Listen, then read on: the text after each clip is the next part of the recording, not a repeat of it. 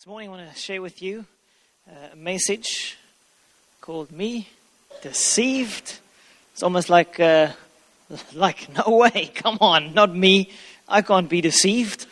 I really felt in this week I needed to share this message with you guys. And so God is doing great things in our midst.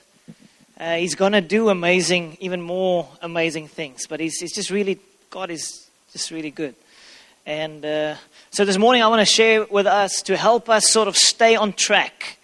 Stay on track. Let's say that. Stay on track. Okay, so it's about staying on track. A few years ago, a bit of a challenging time in my life or in ministry year, and it was just a few challenging months, and I was praying the one evening, and as I was praying, I saw this picture of a Titanic sinking. A few Titanics, like that last bit where just the nose is above the water. I saw 3. And in that time, the Lord connected me with pastors here in town and actually churches that were sinking. And that was what the Lord spoke to me about. He showed me churches that are sinking. You see, the boat represents an organization or a church. And so I saw these boats sinking, and I so felt God speak to my heart saying that is the result of pride. You know, if there's pride in one's life, then you do like the Titanic. You know, you arrogant, you think, even God can't sink this ship, and you storm ahead too fast, and you ignore the warnings that there are ice caps, and then you strike it and you sink, and it's a terrible chaos, and people get hurt. And and that's sort of how deception works. It gets you off track, and then you hit that iceberg. So each of our lives, each one of us would also be like a little boat. Your life represents a boat. And so you also need to determine as an individual, are you on track, or are there areas in your life that you're actually being deceived? So we're going to be checking our hearts. We're going to take a look at our hearts this morning. We're going to give you a few keys to actually see, to reveal to yourself if you are in an area or another deceived.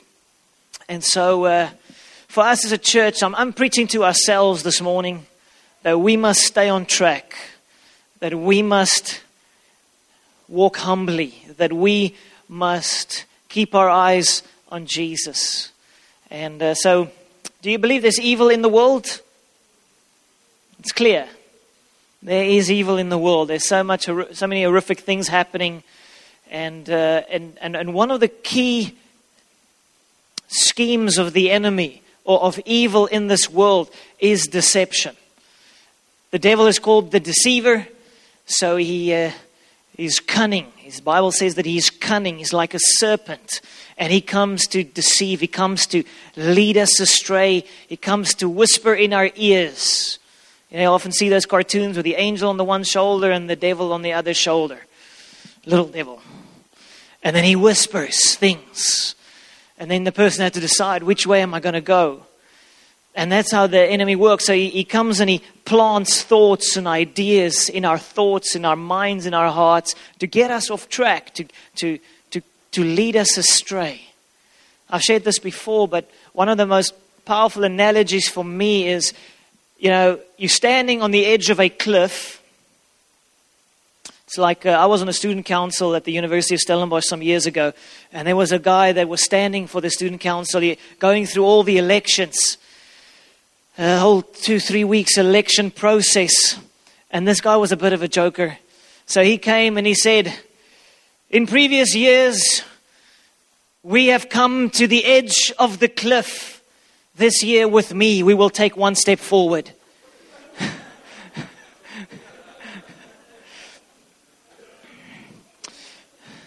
He was quite funny. But he actually got elected because he was funny. And so who says you need to be serious to get into politics? Anyway, so point being, when you're standing on the edge of a cliff and you are about to jump or about to go off, the enemy doesn't want to push you off. He wants to deceive you to jump yourself. That's how deception works. Evil doesn't enjoy destroying by pushing us off the cliff. Evil actually enjoys destruction by deceiving us to jump ourselves. That's, I don't know if anyone's seen the movie The Dark Knight, one of the Batman movies, one of the series, but the Joker in that movie is such a brilliant example of evil. He doesn't want to kill you himself. He wants you to destroy yourself. He wants people to destroy one another. And that's how the enemy works. That's why he enjoys destroying marriages. He enjoys destroying relationships. He loves to sort of put a few things into the mix. Then he steps back and a husband and a wife starts destroying one another. That's what the enemy enjoys. And so we need to know how the enemy works so we can counter that. So in Matthew 24, verse 4 to 5, Jesus brings a deception warning. A deception warning. It says, and Jesus answered and said to them, take heed that no one deceives you. Say, take heed. Take heed. Be careful that no one deceives you. For many will come in my name saying, I am the Christ, and will deceive many. So in this case, he's saying people literally come and say, I am the Christ. I am the Messiah. Do not be deceived. A while ago, I received an SMS on my phone from the municipality. So friendly of them. They SMSed me and said, be careful this afternoon, 3 o'clock, heavy storms are coming, drive carefully. How's that? Thank you very much. And so in the same way, do you also get those SMSs? It's only the important people that get the SMSs, it seems.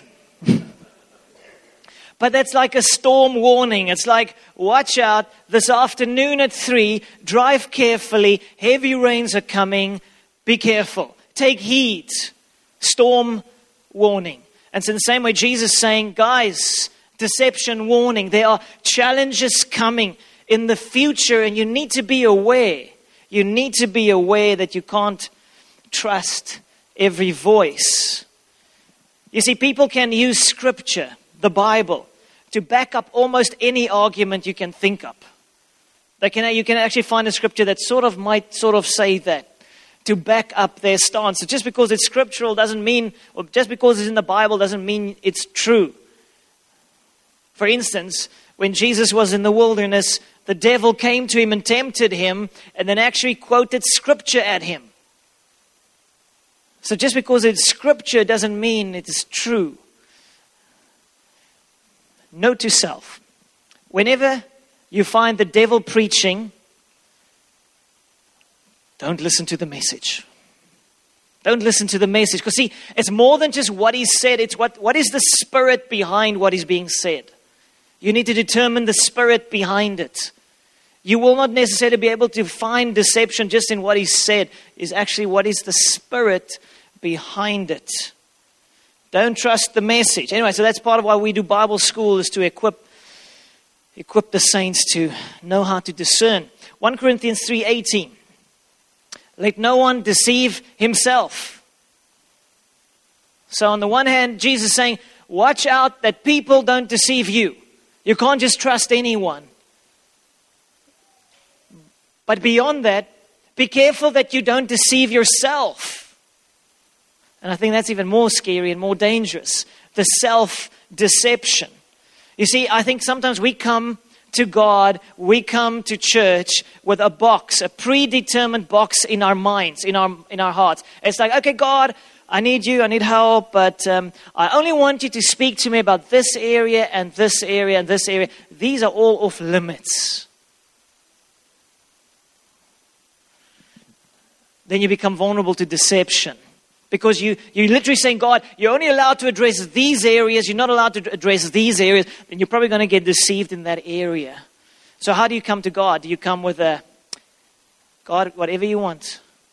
Any area you want to touch. Any area you want to speak to me about. I am open to that. Predetermined. Predefined box. Are there limits? Are you putting limits on your relationship with God? Are you putting limits on what God can speak or allow to speak to you? John chapter 18:37. I just want to lay a foundation. I'm going to get into the practical. This is Jesus just before he's crucified. He is standing before Pilate, the Roman governor of the region. And so then the Jewish leaders have accused Jesus. They've told Pilate that he needs to die. And so Pilate is interrogating him, asking him questions to find out what's going on here. Then Pilate therefore said to him, "Are you a king then?" Jesus answered, "You say rightly that I am a king. For this cause I was born, and for this cause I've come into the world, that I should bear witness to the truth. Everyone who is of the truth hears my voice." Pilate said to him, "What is truth?" You'd think that would be a modern day version. What is truth? And when he had said this, he went out again to the Jews and said to them, "I find no fault in him at all." Fascinating. So here's the Roman governor that seems to be a modernist, clueless about, is there something like truth? He's like, what is truth? It's like, he's saying, I don't even know where to start. You used to speak about truth. I don't even know where to start.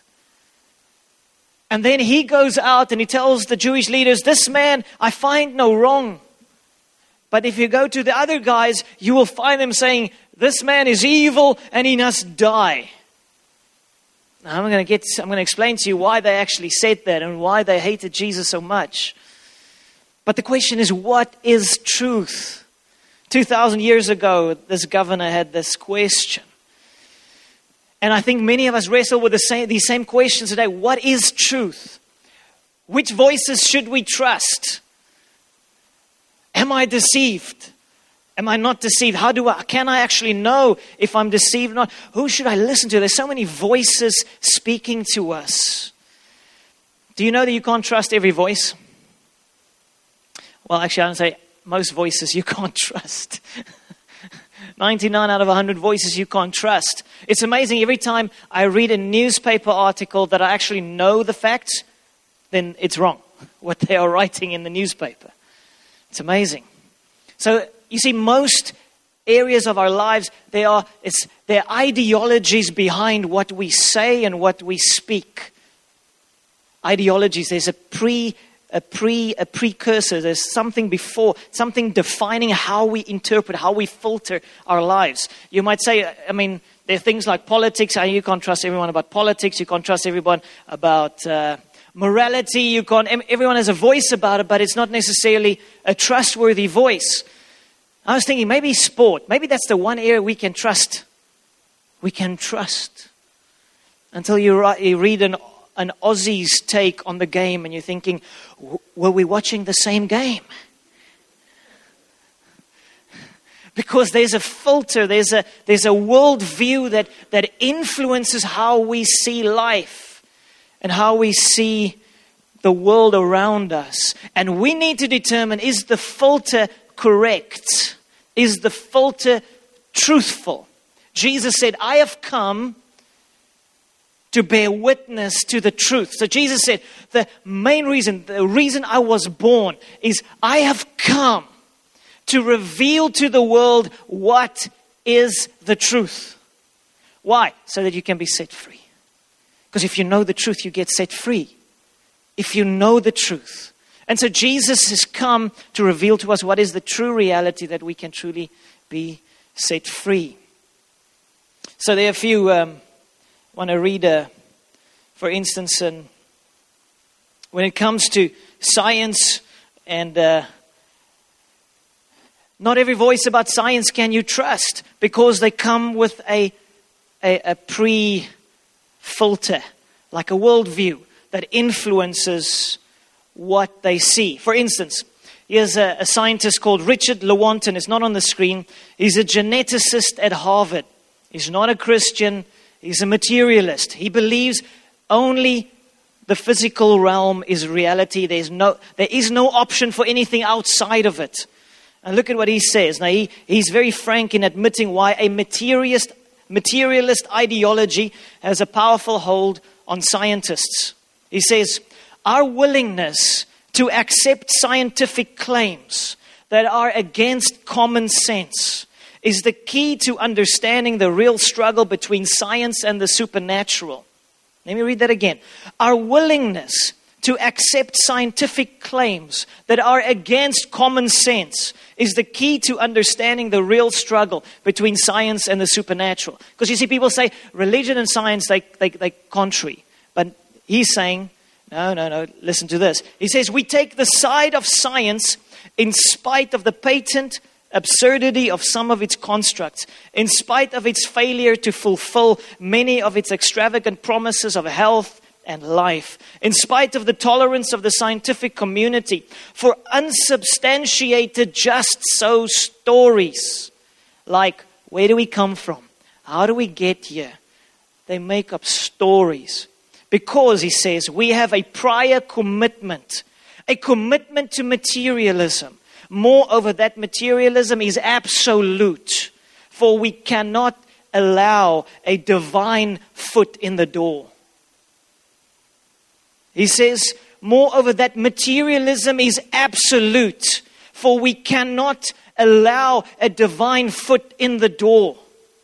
So he says we are willing to accept a lot of stories, nice made up stories. We have zero evidence for it, but we believe it because the other option, the only other option is that there is a God. And we will not accept that. So he says, for we cannot allow a divine foot in the door. So you see, that's deception. Deception is when you have this worldview that is like, this is acceptable, anything out of this box is not acceptable. Which is it's deception. As that one lady says, the terror of allowing even a divine toenail to peep over the threshold is so great that these scientists are prepared to put forward theories that they know are absurd. Their phobia against religion is so profound that they would rather entertain the possibility of little green men from outer space than the existence of God. What she's saying is this. Guys like Richard Dawkins, an evolutionist, a guy like Francis Crick, who discovered the DNA molecule, they look at the complexity of life and they say this is impossible to happen by mere chance. So they are saying aliens brought us into being. They seeded this world and they stood in the name of science. It's not science. Little green men from outer space, because they are terrified of even opening a little toenail to the existence of God. Okay, so anyway, so that was just sort of a sidestep there. To give you an idea of deception. Deception is, I have a prior commitment to this belief system, and anything else I'm not open to receive. I'm not open to listen to it. And deception is that thing of, you jump off the cliff. It's self-destruction. Okay, so there's a voice of truth. Which voices can we listen to? There's something I often ask myself, if I'm reading a book, if I'm listening to someone, who can I trust? It's on the screen there. Only those voices that align with Scripture, but also the heart of Christ, is trustworthy. In other words, it's more than just good doctrine. It is the heart of God behind that doctrine. I don't know if you guys saw in the newspaper yesterday, Daily Dispatch, front page, a church here in town that there's been a big scandal. Pastor was, I don't know if it's true. It's in the newspapers. I don't know if it's true, but it seems to be true. He spoke to the covering of the church, and this pastor, I went onto the website, checked out their theology, the doctrine, statement of faith. It looks good. But what the pastor has done is quite shocking. It seems that he slept with more than 10 ladies. Some of them became pregnant and they forced them to get abortions. And there's about 1,000 people in that church. How's that for? Scary. So, your theology can be good, but you can still be wrong. So it's more than theology, it's also the heart that it comes from. So I want us to evaluate our heart. So the whole question is, can you be deceived? You see, the scary thing about deception is that you can think you're completely right, but yet you are wrong. That's scary. It's happened to me once in my life. And it really is a scary place. So here's a verse, Jeremiah 17, verse 9 to 10. It says, the heart is deceitful. Let's say deceitful. Above all things. And desperately wicked, who can know it?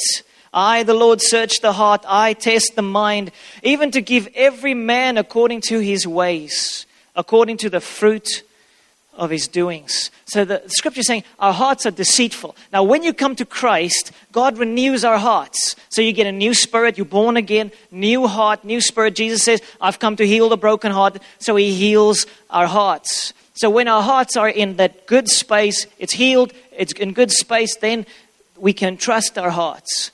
But there are other times that you cannot trust your heart. So it says they're desperately wicked, incurably sick, but Jesus come to heal our hearts. Now the challenge is this: you cannot trust yourself always. You cannot trust yourself always.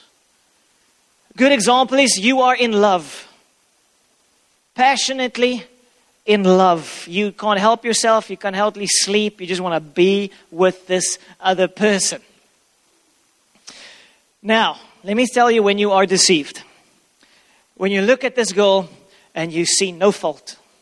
She's perfect. She's absolutely perfect. Deception warning, you are deceived. Because there's no perfect human being on the face of this earth. But when we are in love, our emotions, so we can't trust our emotions lie to us. And so it takes, as I say, about 8 months to get out of the in love feeling until reality sinks in and then you can focus. Okay, just good to know. Good to know. Don't get married too soon. You get the shock of your life. I didn't marry this guy or this girl. Okay, so Scripture says, but yet God knows our hearts. So he can see our hearts and he can lead us into truth. So the Holy Spirit, the Spirit of truth, comes alongside us to guide us into truth. He convicts us of sin and leads us into truth. It has been said, we can only get out of serious deception if we trust someone else more than we trust our own judgment. We can only get out of serious deception if we trust someone else more than we trust our own judgment.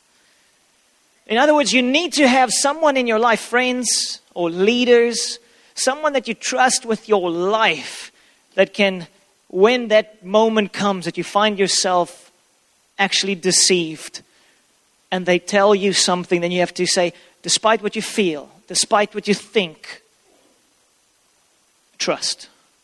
Doesn't happen often, but there might be once or twice in your life that you will need someone to speak the truth to you.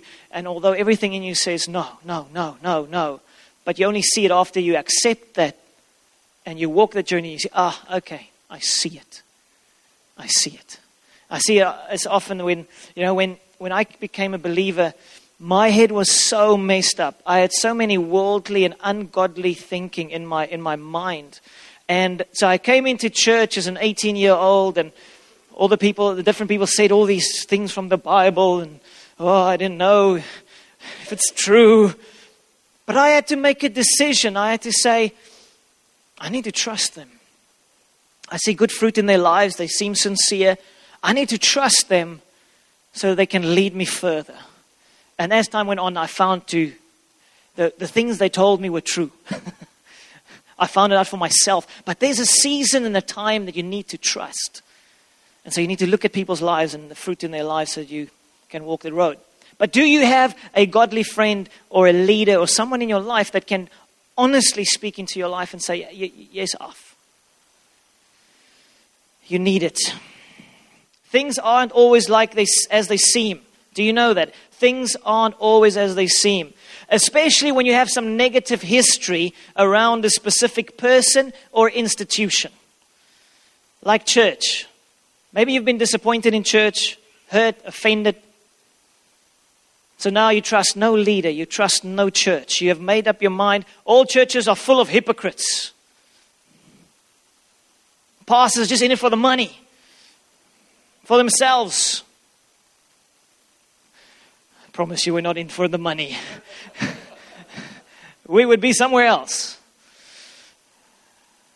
But when our hearts have been wounded in an area that actually opens us to deception, when you've been bitterly disappointed, when you have been hurt, when people have failed you, when you have met a hypocrite or two, then that influences your heart becomes defiled, and that becomes your filter. So every time you meet another Christian, immediately pops in your head, hypocrite. Every time you come to a church, you again immediately think that same thoughts. They are like those. I want to say to you, there's a very small percentage of Christians who are truly blatantly hypocrites. Very small percentage. Make mistakes, yes. But blatantly hypocritical for the sake of it, no. And so God needs to deliver us from those things. He needs to heal our hearts. I'm trusting this morning for a bit of healing in our hearts. James 3, verse 13 to 16. So let's look at some symptoms. Some symptoms that we would find in our hearts and in our lives that would reveal to us that we are on the wrong track and we're actually being deceived. So the question is here, James chapter 3, classic. If you ever want to wonder, if you ever want to evaluate yourself, go read these verses. Who is wise and understanding among you? In other words, who of you is walking in the truth? Who is hearing and seeing correctly? Let him show by good conduct that his works are done in the meekness of wisdom. So good conduct, lifestyle. But if you have bitter envy and self-seeking in your hearts, do not boast and lie against the truth. Bitter envy, self-seeking or selfish ambition in your heart, do not boast and lie against the truth. In other words, if there's envy in your heart, if there is selfish ambition in your heart, know that you are being led astray. There's another power, there's another force now at work in your life. Verse 15, this wisdom does not descend from above. It doesn't come from God. It's not the Holy Spirit, but is earthly, sensual, and demonic. Verse 16, for where envy and selfish self-seeking exist, confusion and every evil thing are there. Wow, I think, that's a profound scripture. Confusion and every evil thing are there. When there's bitter envy in the heart and selfish ambition, it actually opens you wide to deception, confusion, and every evil thing will be there. So, 2 tests of deception. The one is good conduct. So, hidden sins and secrets. If there are hidden sins and secrets in your life, know that you are probably in an area or two you are deceived, because sin causes the heart to become hard and stubborn. Okay? You can't trust yourself. If you are living in sin in some areas of your life, you definitely cannot trust yourself. Sin corrupts our hearts. Second test of deception, envy and selfish ambition. Another spirit starts operating in our lives. When we are jealous of others, we want what they have. We want their position. It's different areas one can look at this. But the result is this. The gates of hell are flung wide open. That's powerful. Where there is envy and selfish ambition. It's like, okay, I'm coming to a business. I want to destroy this business. I want to open the floodgates of hell over this place. Well, let's go selfish ambition and jealousy, envy. Let's destroy a church. Let's destroy a family. Let's open the floodgates of hell. Be jealous. You see, jealousy brings a bitterness to the bones, to the body. It leads people to do horrific things. And they actually think they are right because it becomes their deception. It's quite scary. I was... Some years ago, I was in the ministry for about 5 years, and I was in the Belleville area. I was a church there, student pastor there at Shofar Tygerberg. And then I was part of planting our church, Shofar Cape Town. I was part of planting that church. I basically planted the church, and I knew this church is going to rock. I knew. I mean, it was like, we started with 40 people, some of the most fired up people I've seen in ages. This is good. Powerful worship people, great. It was just, I could just see visions of glory. And so we planted this church, and after a while I got deceived, or I made a few mistakes, missed God once or twice, and in the end my leaders told me I need to step back and I need to hand over to a friend of mine. His name is Tiens, he's the pastor there. So I had to go to this, all the small groups, we had all the small groups leaders together, and so I went there and I said, guys, I've got good news, we have now officially your new pastor, this is Tiens. And they're all excited, yay, and I really trying to get my attitude right and do it right and do it godly. But I really felt this was the church I'm supposed to pastor. So anyway, so things sort of changed, and I was demoted to an administrative job for a few years and became so I was in Stellenbosch, I was doing my administrative job. Now I'm looking at my friend Tiens, and the church is gunning for it. I mean, they are going so well. I mean, he's got quite a few staff members, and finances is good, and the worship is awesome. The kingdom is coming, and I'm thinking, that's my church. I really had to wrestle. I had to wrestle. Like, God, and I didn't know I'm going to ever be in the ministry, full-time ministry again as a pastor. I felt I'm never going to be a pastor of a church. So I was in a difficult space, and I was so jealous of what he was doing and what God was doing. And I felt God told me I'm going to be the pastor of that church. But that jealousy was eating at me until I came to a point of letting it go. Letting it go. Now looking back, I think, thank you, Jesus, I didn't take that church. It's awesome in East London. What God's doing here is phenomenal. But in His wisdom, I needed to go through my valley because God wanted to deal something in my heart. So I had to lay it down. I had to lay down my selfish ambition. I had to lay down my jealousy. I need to lay those things down. I need to pass a few tests. You see, God tests us. Like writing your exam. And so I had to lay it down. It's the only way. I had to come to a point where I was willing to say, God, I'm willing to serve you for the rest of my life in an administrative job where no one sees me, where I'm not preaching, I'm not in the front, I'm not in the limelight. I am willing to serve you. But I just want to be part of what you are doing. And you're doing a great work through this church group. And I want to be part of this. So I humbled myself and I said, God, I am willing to serve. My question to you this morning, are you willing to serve? Are you willing to lay down your ambitions? Are you willing to lay down jealousy, lay it at the foot of the cross and say, God, only if you want to do this, then so be it. But God wants to get to the heart. Otherwise, you will be vulnerable to deception. So, envy or jealousy, selfish ambition. Question, what drives you? What drives you? What drives you? What calls you to get up? What motivates you at work? What motivates you in church? What motivates you in your life? Is it self-preservation? Is it getting ahead? Is it protecting self? Is it promotion? Is it making it?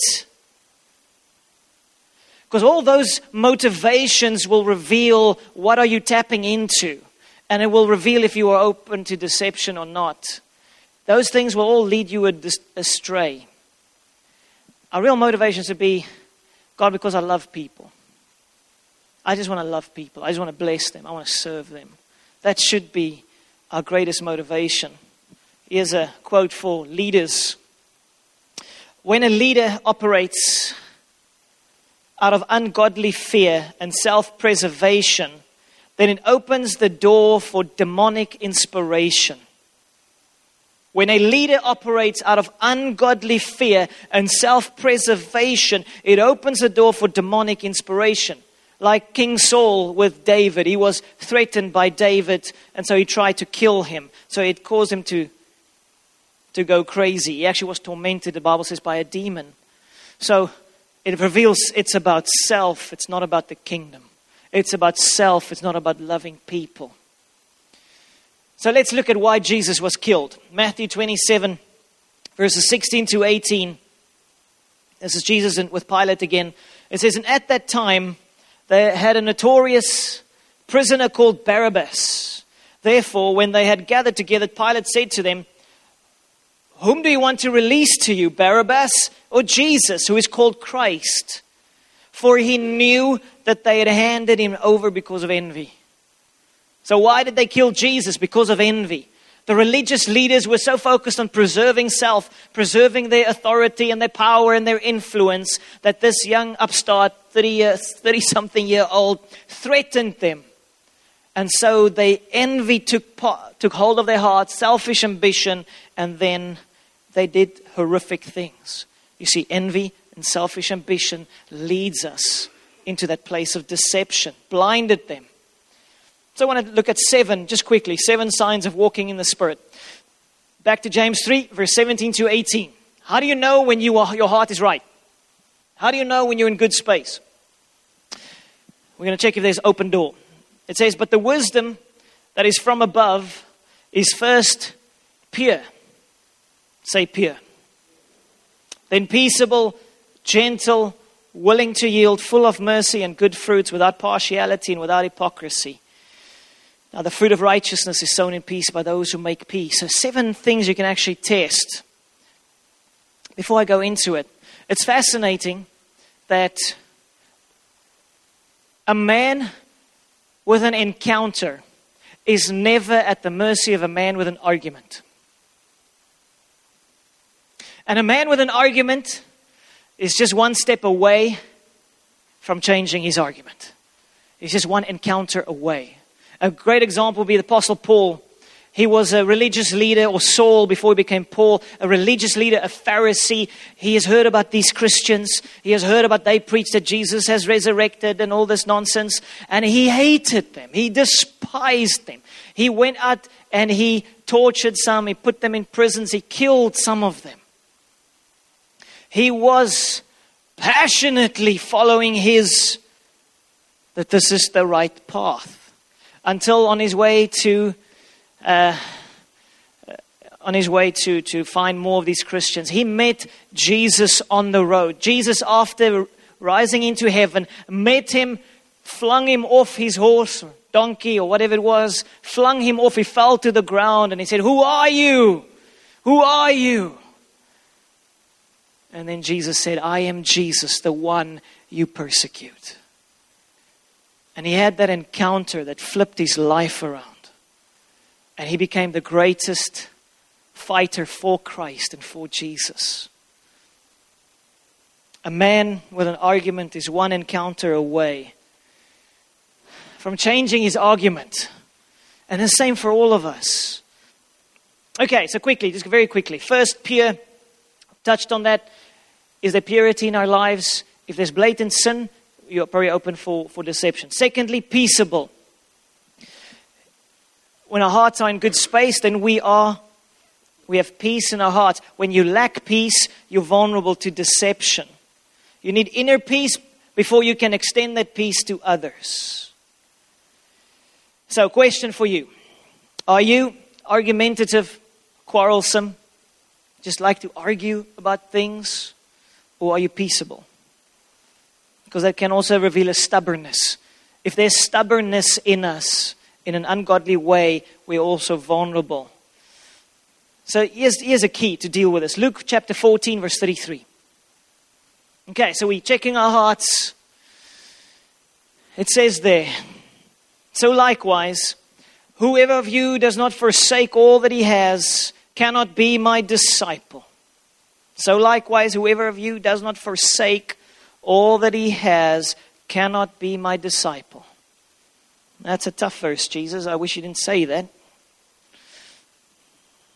But why is it so powerful? You see, we need to live loosely.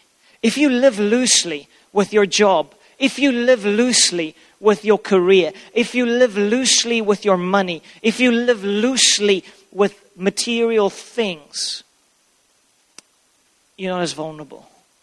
Because you can step away. You can step away. Okay. So live loosely. Third one, gentle. Are you gentle? I've picked this up in my own life when I just suddenly, I'm very irritable towards my family. It's happened, I think of a while ago. I just realized, I'm just so irritable. I'm not gentle with my wife and my son. And I realized something's wrong. You see, the fruit of the Spirit is gentleness. So how are you with your spouse, with your partner, with your children, with your friends, with your colleagues, the people working for you? Are you harsh? If you are harsh, again, your heart is not in a good space. Short temper also reveals you're in the flesh. Fourthly, willing to yield.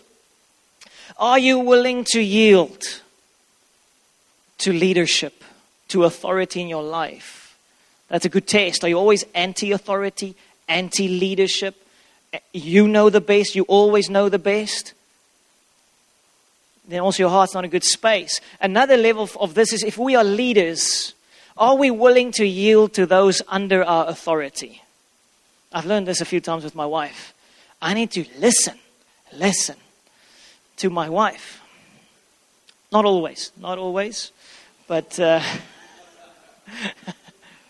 but honestly, even if I'm the head of the home, I need to, and it's happened a few times where it's even in office meetings, and then Sonika would start saying something. I had a different idea in my head.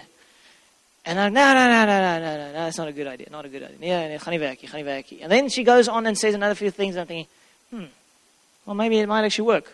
And then later, a day or two later, that's a brilliant idea.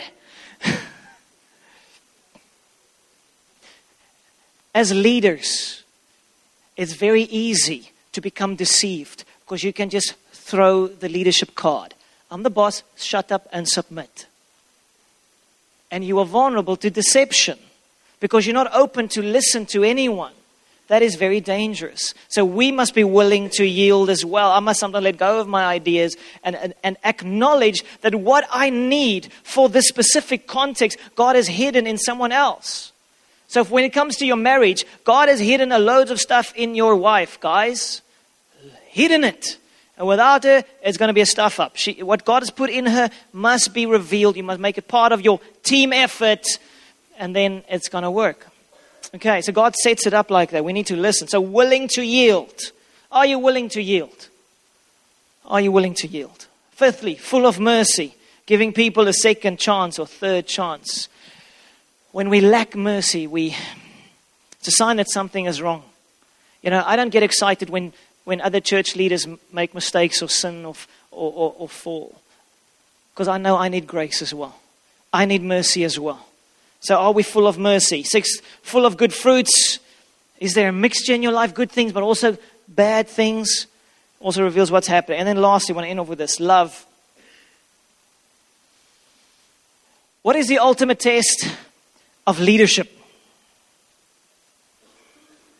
What is the ultimate test of leadership? What is the one thing that what we would stand before God and I believe He's going to ask us? He's going to ask us this question. Did you love well? Did you love well? Did you love well? I really believe that's that's what we will be tested on. God's going to ask us as a church, did we love people? And sometimes love is tough love. Sometimes love is just saying it as it is. But did we honestly love people? Was it about loving people? Was it about laying down our lives for people? And so, this is a good test. If the overwhelming feeling in our heart isn't love, then the darkness is already overwhelming us. If the overwhelming feeling in our hearts isn't love, then the darkness is already overwhelming us. In other words, if you come to church and you say, I don't like these people. Something's wrong. Something's wrong. If you don't trust other Christians, something's wrong. If you can't love them, something's wrong. I sometimes meet people who were not Christians. They became Christians and they are now Christians, but they don't like Christians. I mean, you've got a problem there. Because when I became a Christian, first thing that happened is I started to love God's people. I started to celebrate who they are. God touched my heart. So love is the test. Love is the test that we are on God's wavelength. Love is the test that our hearts are in good space. When we're not loving, we are open to deception, and it leads us astray. And so we need to choose to love people. This is the ultimate test of leadership. The ultimate test. And I believe this is the best way to stay free from deception. Free from deception. When our hearts are in good space. To summarize, pure hearts, peaceable, not argumentative, willing to make peace with people and having peace in our hearts. Thirdly, gentle, being gentle with our spouse, being gentle with our colleagues or people under our authority. Otherwise, we're tapping into another source. Willing to yield. Willing to let go because we don't see everything perfectly. We don't see everything correctly. And so we need input from others. Willing to yield. Fifthly, full of mercy. Mercy to people, even with their mistakes, even their ugliness. Sixth, full of good fruits. There's good fruit in your life. And then seventh, love. Love. Otherwise, we walk in darkness. You can read 1 John 2. It speaks about when you don't love your brother, when you hate your brother, you are in darkness. Okay, so to summarize. Me? Deceived?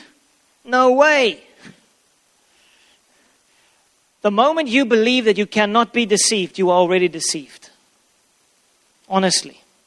The moment you believe that you cannot be deceived, you are already deceived. We must walk in humility. We must walk in humility. We must surround ourselves with people that can speak into our lives, and we must come to God's word and say, God, sort out my heart. Heal my heart. Restore my heart. Jesus said, beware lest anyone deceive you. In the name of Jesus. Amen.